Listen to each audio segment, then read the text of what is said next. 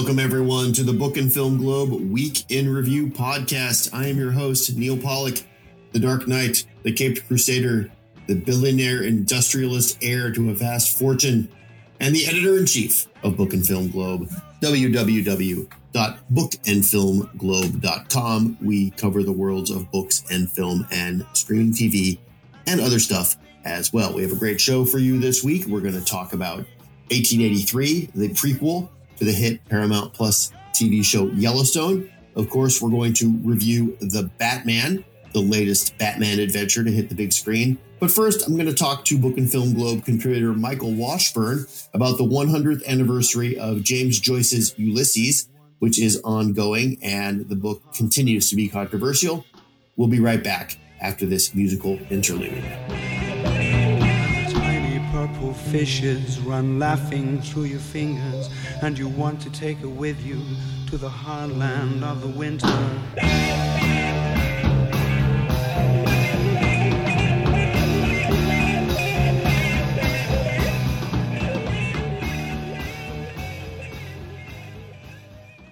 It's been 100 years, more or less, since James Joyce published Ulysses. Well, James Joyce didn't publish Ulysses, since someone published James Joyce's Ulysses. And the book remains controversial and remains a point of debate, even 100 years later. And Michael Washburn wrote a piece for us about the 100th anniversary of Ulysses and associated controversies. And he's here with me to talk about it. Hello, Michael.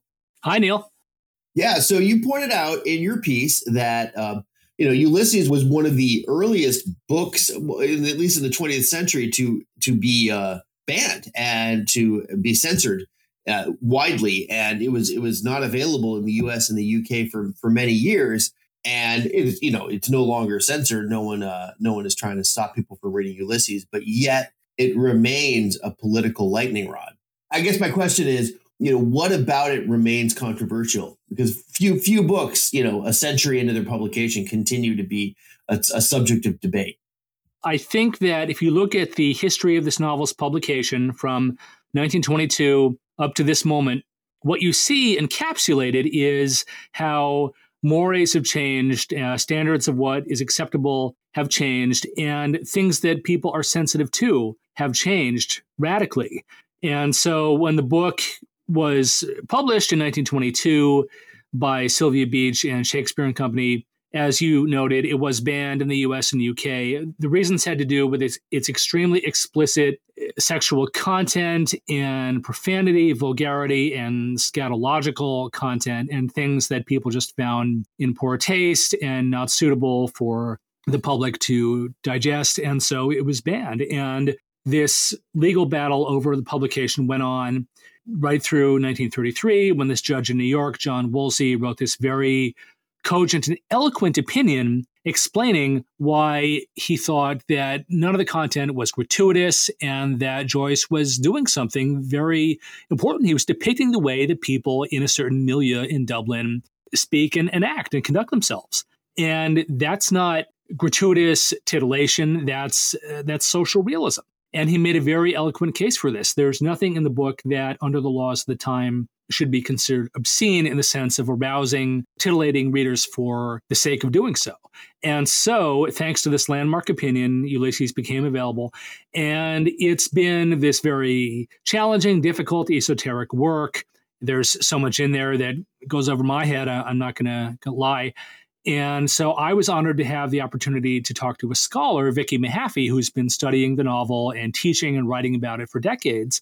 And she, incidentally, full disclosure, led a James Joyce reading group in Philadelphia 2 decades ago that I was privileged to participate in as a journalist. I was writing for the Philadelphia City paper. I profiled her reading group, and it was so interesting. There were people who brought all different perspectives, but there was this consensus that it's a masterful work that rewards close attention and that you really have to have some patience with. And if you can spend some time and get a granular understanding of all the multilingual puns and allusions, it really is a fascinating work. So it's been this difficult, esoteric work. And in more recent times, the censorious approach to Ulysses is not so much about the scatological content, the swear words in it, but about certain things that readers today are highly sensitive to. How are marginalized groups being depicted in the novel? What are Joyce's attitudes towards women? Well, you use in your piece the phrase, the patriarchal underpinnings of discourse. Right. Kind of academic newspeak that James Joyce would, laugh at. And that is a phrase, the patriarchal underpinnings of discourse, taken pretty much at random from academic commentary on Ulysses that you can find online. So that is the perspective that a lot of contemporary readers bring to the novel. Well, patriarchal this and that. How is Joyce asserting dominance, and what is he imposing on marginalized members of society? So these are some of the things that readers today bring to bear. Well, I was going to say that's, how sort of post-structuralist literary critics read everything. So, of course, they're going to bring Joyce into that framework. Like, it's not surprising you can find that analysis of any book. What I found more interesting was how, Maureen Dowd in the New York Times, who is not an academic or literary critic, used the occasion of the Joyce Centennial to compare the novel's language to what you quoted here, Trump's upside down utterances and, quote, Republicans showing how fringy and far out they've gotten.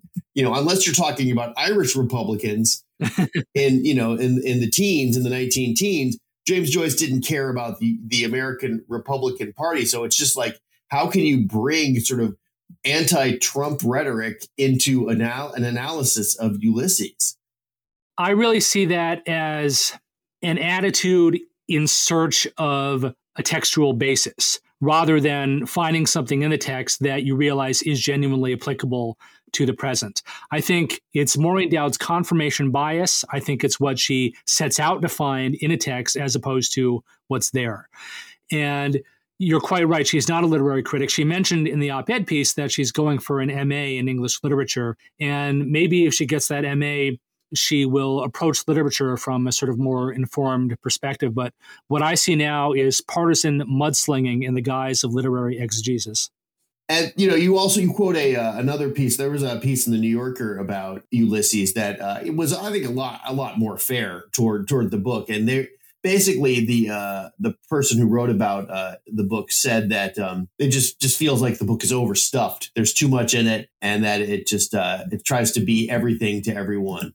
Well, you're quite right that the author of that particular piece is someone who is actually a big fan of Ulysses. And at the beginning of her article, she talks about this app that you can set to read out lines from the novel. And she turns it on and listens to it when she's going to bed and listens to it when she wakes up and absorbs all different passages of the novel. So I think we are definitely talking about a fan. Wait, hang on. There's a Ulysses app? Oh, yeah. There's an app that she talks about. You can set it to read out lines from the novel, or actually to read the entire novel in a incremental way. It's like an audio version of the novel, but you can program it and you can have it roll out certain parts at given times of the day. It's funky, like literary sleep tech.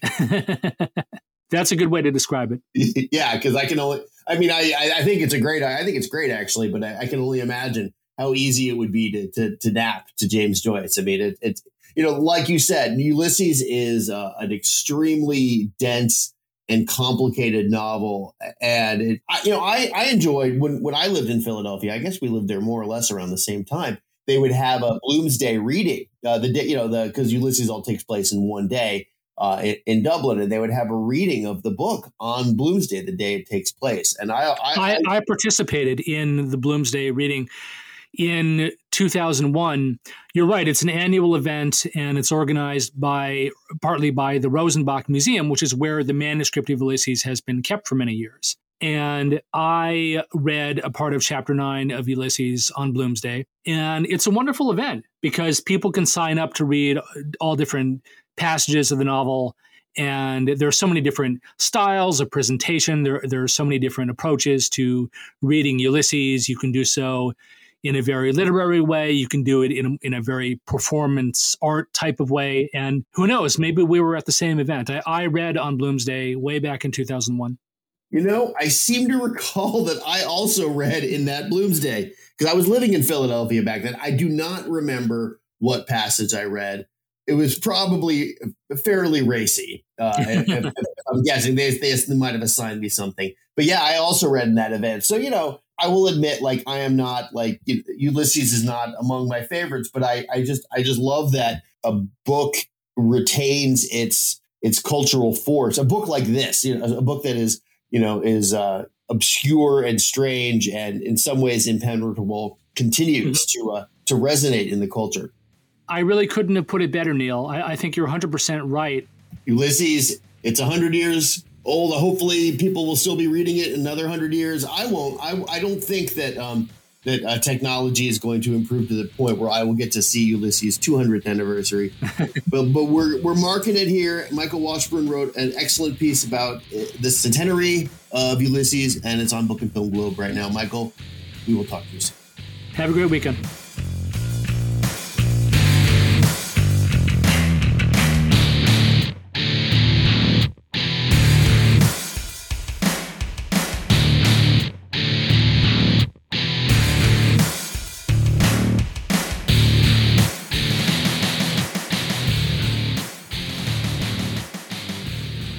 Our Old West correspondent, Adam Hirschfelder, is back to talk about, he talked about Yellowstone with us just a few weeks ago, and now already the Yellowstone Extended Universe is growing in power with the conclusion of the first season of 1883, which is a prequel of sorts. Adam, hello. How are you, Neil? I'm wearing the cowboy hat that I wore during Yellowstone, but I'm a little dustier, a little hungrier, it's a little drier. Yeah, so 1883 is a legitimate Old West saga. It's set on basically on the Oregon Trail. It's not set in Montana, but it starts in Texas. Yeah, it starts kind of near in Fort Worth. And then kind of, it's not the traditional Oregon Trail, although people came up from Texas.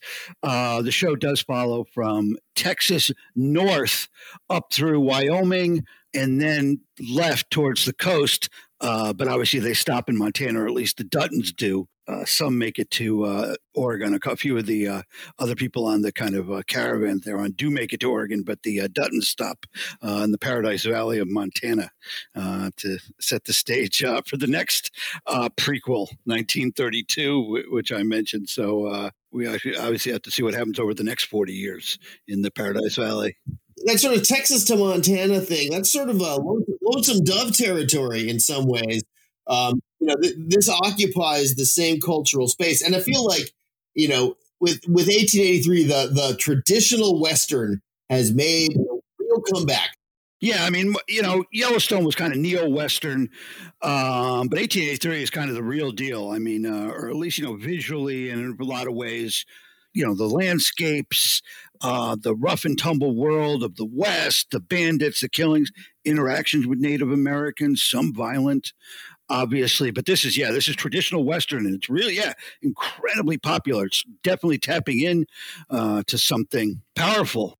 Yeah, these shows, it's a smart move because they periodically come up. Obviously, Lonesome Dove, this stuff has resonance, and so I feel like with the Dutton family, it's kind of ambitiously trying to tell the American story. Yeah, no question about that. I mean, I was a little surprised, when I heard about, when they announced, Paramount with all the spinoffs of 1883 and trying to, create all this content, obviously, for streaming. But you had, this is while 1883 is going on. They announced, 1932. And it was how they described 1932, how the Duttons deal with the Great Depression, Prohibition, these core American historical events. Sheridan's trying to tell this American story from Texas outwards. We've had it east to west, There was some pieces of the kind of west to east and the California influence. And now Sheridan's going from Texas outward, the American story from Texas, which is interesting. But he's doing it with some, updated ways. It's not the traditional, maybe not the traditional Texas story, because he's doing this in some very modern ways. Right. Well, like you pointed out in the piece, that he's at least semi-progressive when it comes to the way he's dealing with Native Americans. Very much so. It really stands out. And I've seen a couple other pieces out there that mention it. He's being very, very deliberate about telling the story. Now, to be clear, this is still white Caucasians going west. It's not told from the Native point of view. But in the two programs, some people want to take 1883 as its own thing. And Sheridan's out there saying, I want my spinoffs also to be watched by people who don't watch the whole thing. I don't necessarily believe that. So if you look at the two programs, he's really showing, Native Americans and all of human complexity in a way, I don't remember seeing much of. I mean, we had Dances with Wolves, and interestingly, Graham Greene shows up in the final scene of 1883. But there is no question Sheridan is telling a different Native American story. It's quite deliberate. Right. Although like you mentioned, the main cast is still largely white. I mean, we have Tim McGraw and Faith Hill. Yeah, I mean, I guess Garth Brooks and Tristan Yearwood weren't available. Right. You figure some of these people are going to start popping up. As I mentioned, you had Tom Hanks, his wife Rita Wilson, Billy Bob Thornton. I mean, The cast of characters are going to start showing up. It's going to be a big thing in people's careers if you show up in the Dutton universe somehow. Adam you can Sandler, just see this. A little Adam Sandler. Yeah, we'll throw a little Adam Sandler. All right, but the breakout star is this young woman named Isabel May, I believe. Isabel May. She plays the 18-year-old daughter of Tim McGraw and Faith Hill's character. We won't reveal her arc or her fate here, but although you do in the article, thanks a lot. But she's been getting incredibly good reviews, and in a lot of ways, she's the main character. Very much so, and she's the narrator. She narrates a lot of the what's going on and gives the context to each of the scenes. And what's interesting is or you're shown what happens to her character in the opening scene of the whole thing in episode 1. And you spend 10 episodes wondering, was that opening scene a dream sequence? Was it for real? And all this kind of thing. So it's interesting. So your eyes and everything are very focused on her. And Sheridan does some, plays with some camera tricks. And, Elsa is, blonde, blue eyes, beautiful woman. It's a coming of age story for her and how she grows as a woman. And you read some of the stuff where Sheridan say, he wanted her to symbolize America. He saw something obviously in her, and I can, could see him talk about her, that she was a real special actress. Really embodied the role in a lot of ways. So she's got a big future. Speaking of embodying the role, Sam Elliott, he's the trail guide, right? Who guides the family from Texas to Montana. And, obviously, if you have a Western with Sam Elliott in it, it gives it this sort of air of authenticity. I just wanted to talk about this real quickly because there's this hilarious controversy that came up this week where Sam Elliott criticized Jane Campion's The Power of the Dog, basically saying that these are just a bunch of guys walking around wearing chaps, they got leather chaps, they got furry chaps. He even criticized the sort of the gay themes of it. Just that they are a little over the top. I will say, The Power of the Dog is not a good movie. It's not fun to watch. It's dour. It's depressing, and it hates Westerns and it hates the West. And then, so he has a point there, even if maybe he's kind of the wrong messenger in some ways. I wonder what he thought of Brokeback Mountain. For some reason, he was on record as praising Brokeback Mountain.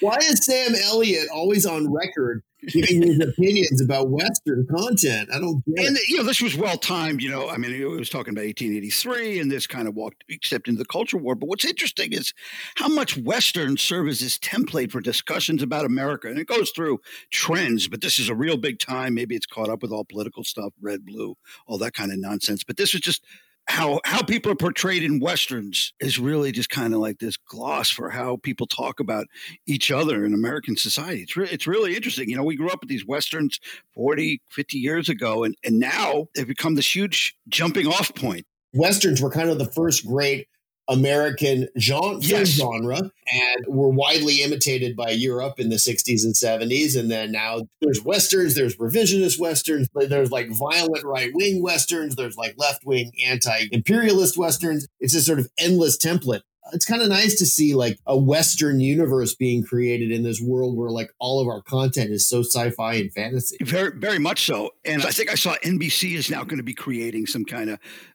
streaming thing followed on ranches in Texas and all that kind of stuff. And, I presume that's going to fail. But 1883, definitely, brings to life more, a bit more than Yellowstone, that traditional Western. I will say, I have appreciation more for the art form. And Sheridan's doing a damn good job. And boy, does Paramount must think so, because they are pushing him to do more and more content around this. Yeah, for sure. All right, Adam, thank you so much. We'll catch you when 1983 debuts.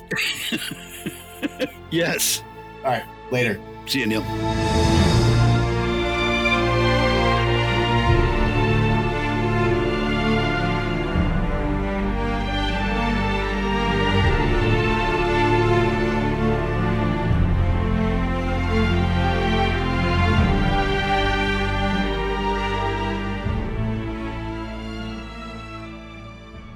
Riddle me this. What is 3 hours long and very, very dark and kind of pretentious, but also kind of not pretentious at the same time? Why, it's the new movie, The Batman. The Batman is on screens now, in theaters only for a short time. And Stephen Garrett has reviewed it for Book and Film Globe this week. And I've also seen The Batman. So we're going to have a little Batman chat. Hello, Stephen. Hello. So, all right, you're the film critic. You're the official film critic. I'm kind of like a second string. I'm like the bench film critic, the weird guy you bring off the bench when you get tired. So you liked The Batman. I think it's very good at what it's trying to do. You and I, during our lifetimes, have seen many different types of Batmen, from hilarious and campy to grim to inspiring to cheeky to, it runs the gamut.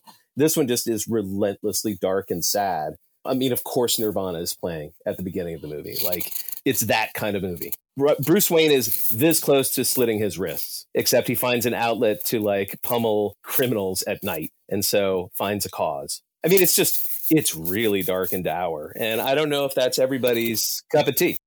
It's the most emo Batman ever. But it's good at what it is. It's very good at doing that. Like, I think Matt Reeves needs a hug. I mean, the director of this movie, I think is a little too enthralled with shallow focus shots that are tight and odd angles, a lot of GoPro angles, which can be fun, but then also it's a little exhausting. The movie's 3 hours. It doesn't need to be 3 hours. Have a little restraint. Show a little economy. They could have shaved 40 minutes off of it. Yeah. We could have had, a few fewer scenes of Batman rifling through filing cabinets. Yeah. A few fewer scenes of Batman walking, through the Penguins nightclub. Here's what I think. I feel like, you remember Superman Returns, the Brandon Routh Superman? Yeah, I do. This movie is certainly better than that. It's certainly more artistic than that. But that movie felt like, whoever made that movie took the old Christopher Reeves. Brian Singer. Oh, he took the old Christopher Reeves Superman movies and just put them in a blender, and they just came out by committee. I feel like The Batman, is kind of like a weird fan fiction interpretation of The Dark Knight and The Dark Knight Returns. I mean, the Riddler's plot and the end result of his plot isn't that different than what the Joker and Bane pull off. The tone is just a tad darker, not that much darker. And, just in general, I just felt like Robert Pattinson's performance, and also Zoe Kravitz as Catwoman, they had no chemistry. They were very wooden.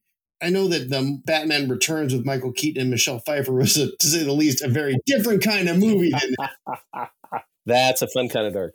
They were sexy together, and they had great chemistry. Mm-hmm. I will say there are a couple of things I liked about it. I thought that Colin Farrell's take on the Penguin was actually like the best thing in the movie. He's the only person who seemed to be enjoying himself. Yes, exactly. I wouldn't say he didn't have jokes per se. He had a few laugh lines though. There's that scene where they zip tie his feet together and he has to waddle around. Yeah, I was like, finally he's waddling. That's great. And he's like, world's greatest detectives. He's having fun. Yeah, he was having fun. And, Paul Dano, right? Not Dano. Not Paul Dano. It's Dano. Paul Dano as the... Hey, potato. Paul as the Riddler. I wouldn't say he was fun to watch, but, he was weird. He was like agreeably weird and creepy. Yeah. His scenes had some some zip to them, but like, you know, Batman and Catwoman, like they kept kissing, and I was like, why? They don't like each other. No chemistry. Zoe Kravitz was, you know, I mean, she's obviously a, you know, beautiful Hollywood starlet, but she was, I thought, you know, quite uninspiring as Catwoman. As a Catwoman goes, better than Anne Hathaway. Yeah, I think it's a little better than Hathaway. But no, it's true. When she goes in to kiss Batman, like it's not motivated by any sort of smoldering sexual attraction between the two of them. It feels very like obligatory. They're very sexless. I will also say, and I didn't think Jeffrey Wright was particularly interesting as Commissioner Gordon. It was a very flat performance, particularly like given how good Gary Oldman was in the role in the Christopher Nolan movies. You can't, you know, you can't look past that shit. That's the thing, is you can't watch a Batman movie and not be like, well, you have to be able to compare it to the other Batman movies, you know. And you know, Matt Reeves, he made the Planet of the Apes trilogy, the new one. And he completely just like butchered that legend. I thought. Well, I think he transformed it. He made it his own thing. It's a very different. It doesn't have the same kind of pop, you know, socio-political vibe that the originals did. It's not fun. His movies are not fun to watch. They're not. I'm not saying a movie has to be fun. It wasn't my birthday party. But it's like, why take these beloved pop cultural franchises and strip them of all their joy? Look, I think clearly DC and Warner Brothers have said Marvel and Disney have monopolized the family-friendly approach to superheroes. Like Spidey is always going to be a friendly neighborhood guy. And DC is like, you know what? We're going to be your older brother's cool comic book, darker and edgier and like whatever. That's not even true. Like Shazam was very family friendly. That movie was quite delightful to watch. And Wonder Woman, it's a little more fun. Yeah, it's a little more positive. And then Aquaman, you know, like a lot of people hate James Wan's Aquaman. Right. You know, to me, it contained the single greatest image in cinematic history, which was the giant octopus playing the drums before the battle. The greatest moment in movie history, even better than the end of the first act of Gone with the Wind, as far as I'm concerned. So I don't know. I just feel like, I mean, I understand this is Batman. He's the world's greatest detective and all that. But I don't know. You grew up reading Batman comic books, right? And watching the old show, right? I mean, I grew up watching the TV show, you know, which I thought was a lot of fun. I didn't really, you know, I was kind of agnostic when it came to comic books. I could read them. Well, I grew up a Batman fan. And to me, Batman should be about goofy fun, you know, and that's why I love the Lego Batman movie. That was one of the goofiest, most fun movies ever made. That's a good point. It just took the whole Batman mythology and just gave it a goosed its nipples. Yeah, goosed its bat nipples. So did you like Joel Schumacher's take? No, because that really was like the campy. Those movies are those movies are beyond bad, though.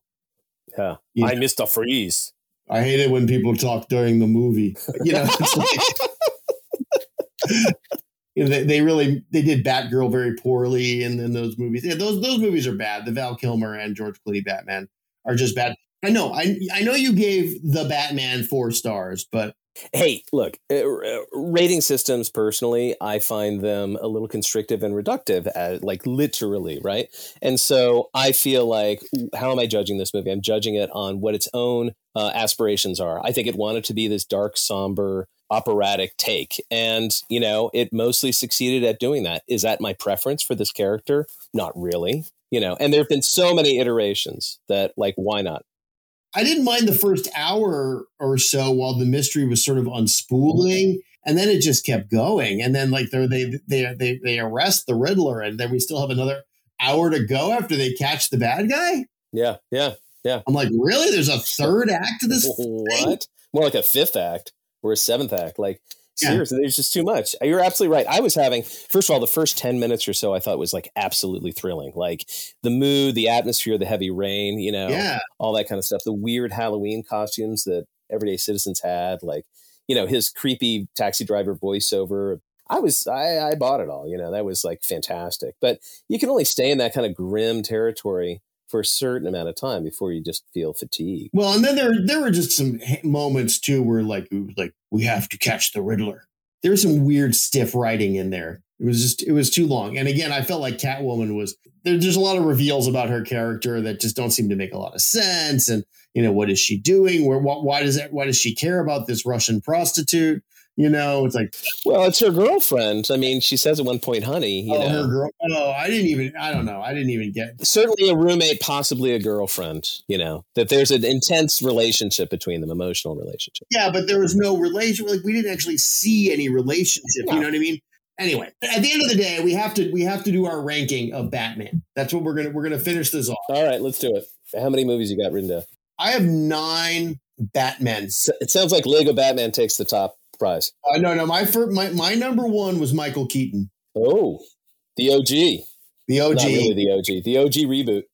Yeah, the OG reboot. Like, he does it. There's not a ton of gravitas. I tell you, man, I have to ding it always for the embarrassing scene where Jack Nicholson is prancing around to Prince music playing on a boombox. No, I don't mean the movie. I mean, I'm talking about the guy in the suit. The guy in the suit. Okay. Michael Keaton is my favorite Batman. Will Arnett, the Lego Batman, is my number 2. That's fair. My number 3 is a Batman you hadn't even heard of when we were talking before. That's Kevin Conroy, who did the voice of Batman in Batman the Animated Series, which to my mind is the quintessential Batman on film. What about the Joker? Oh, well, the greatest Joker, the best Joker of all time is Heath Ledger's Joker. I mean, he won a freaking Oscar for it. But after that...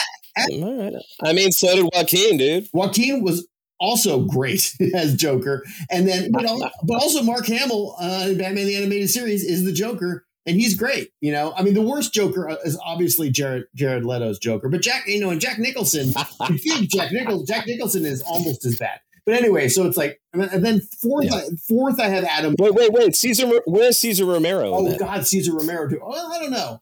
I would say I think he's solidly in the middle. In the middle. I mean, for the time, the perfect Joker. Better than Jared Leto. Probably better than Nicholson.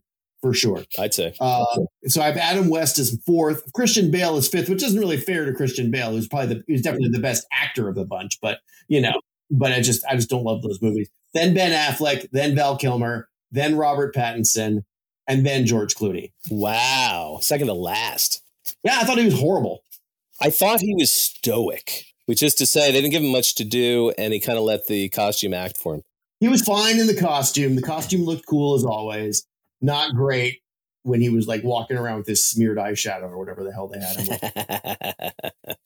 You know what? It's funny. I don't disagree, but I don't look to my Batman as being like great performers or, having great emotional arcs to what they're doing. I think that's much more about the directorial intent than what the actor brings to it.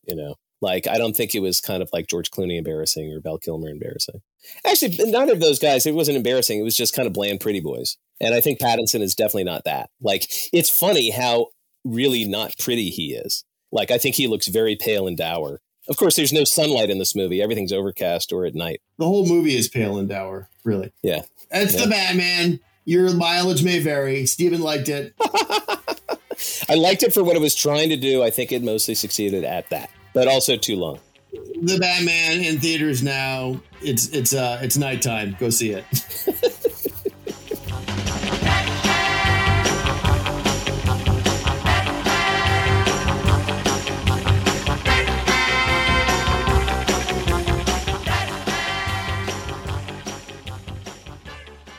All right. Thanks, Steven, for listening to me rant at you about Batman for a long time. You're very patient. And thank you for reviewing The Batman for us this week. Also, thanks to Adam Hirschfelder for talking to me about 1883 and the Taylor Sheridan Duttonverse, and to Michael Washburn for talking about the 100th anniversary of James Joyce's Ulysses. I am Neil Pollack. I am the editor-in-chief of Book and Film Globe, www.bookandfilmglobe.com. If you want to know where to find us, just look up in the sky. There'll be the Book and Film Globe signal. You'll see it, and then you can follow that to the website. We cover the worlds of books and film and streaming TV nearly every day, and we will be back on this podcast next week to talk about the culture some more. Thank you for joining us. We will talk to you soon.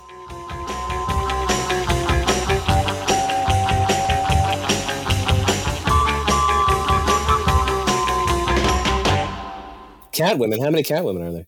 Pfeiffer, Kit, Newmar, Kravitz, Hathaway. Dude, you forgot one. You forgot one. Oh, Halle Berry. Is that rock bottom right there? Oh, no. She was better than Anne Hathaway.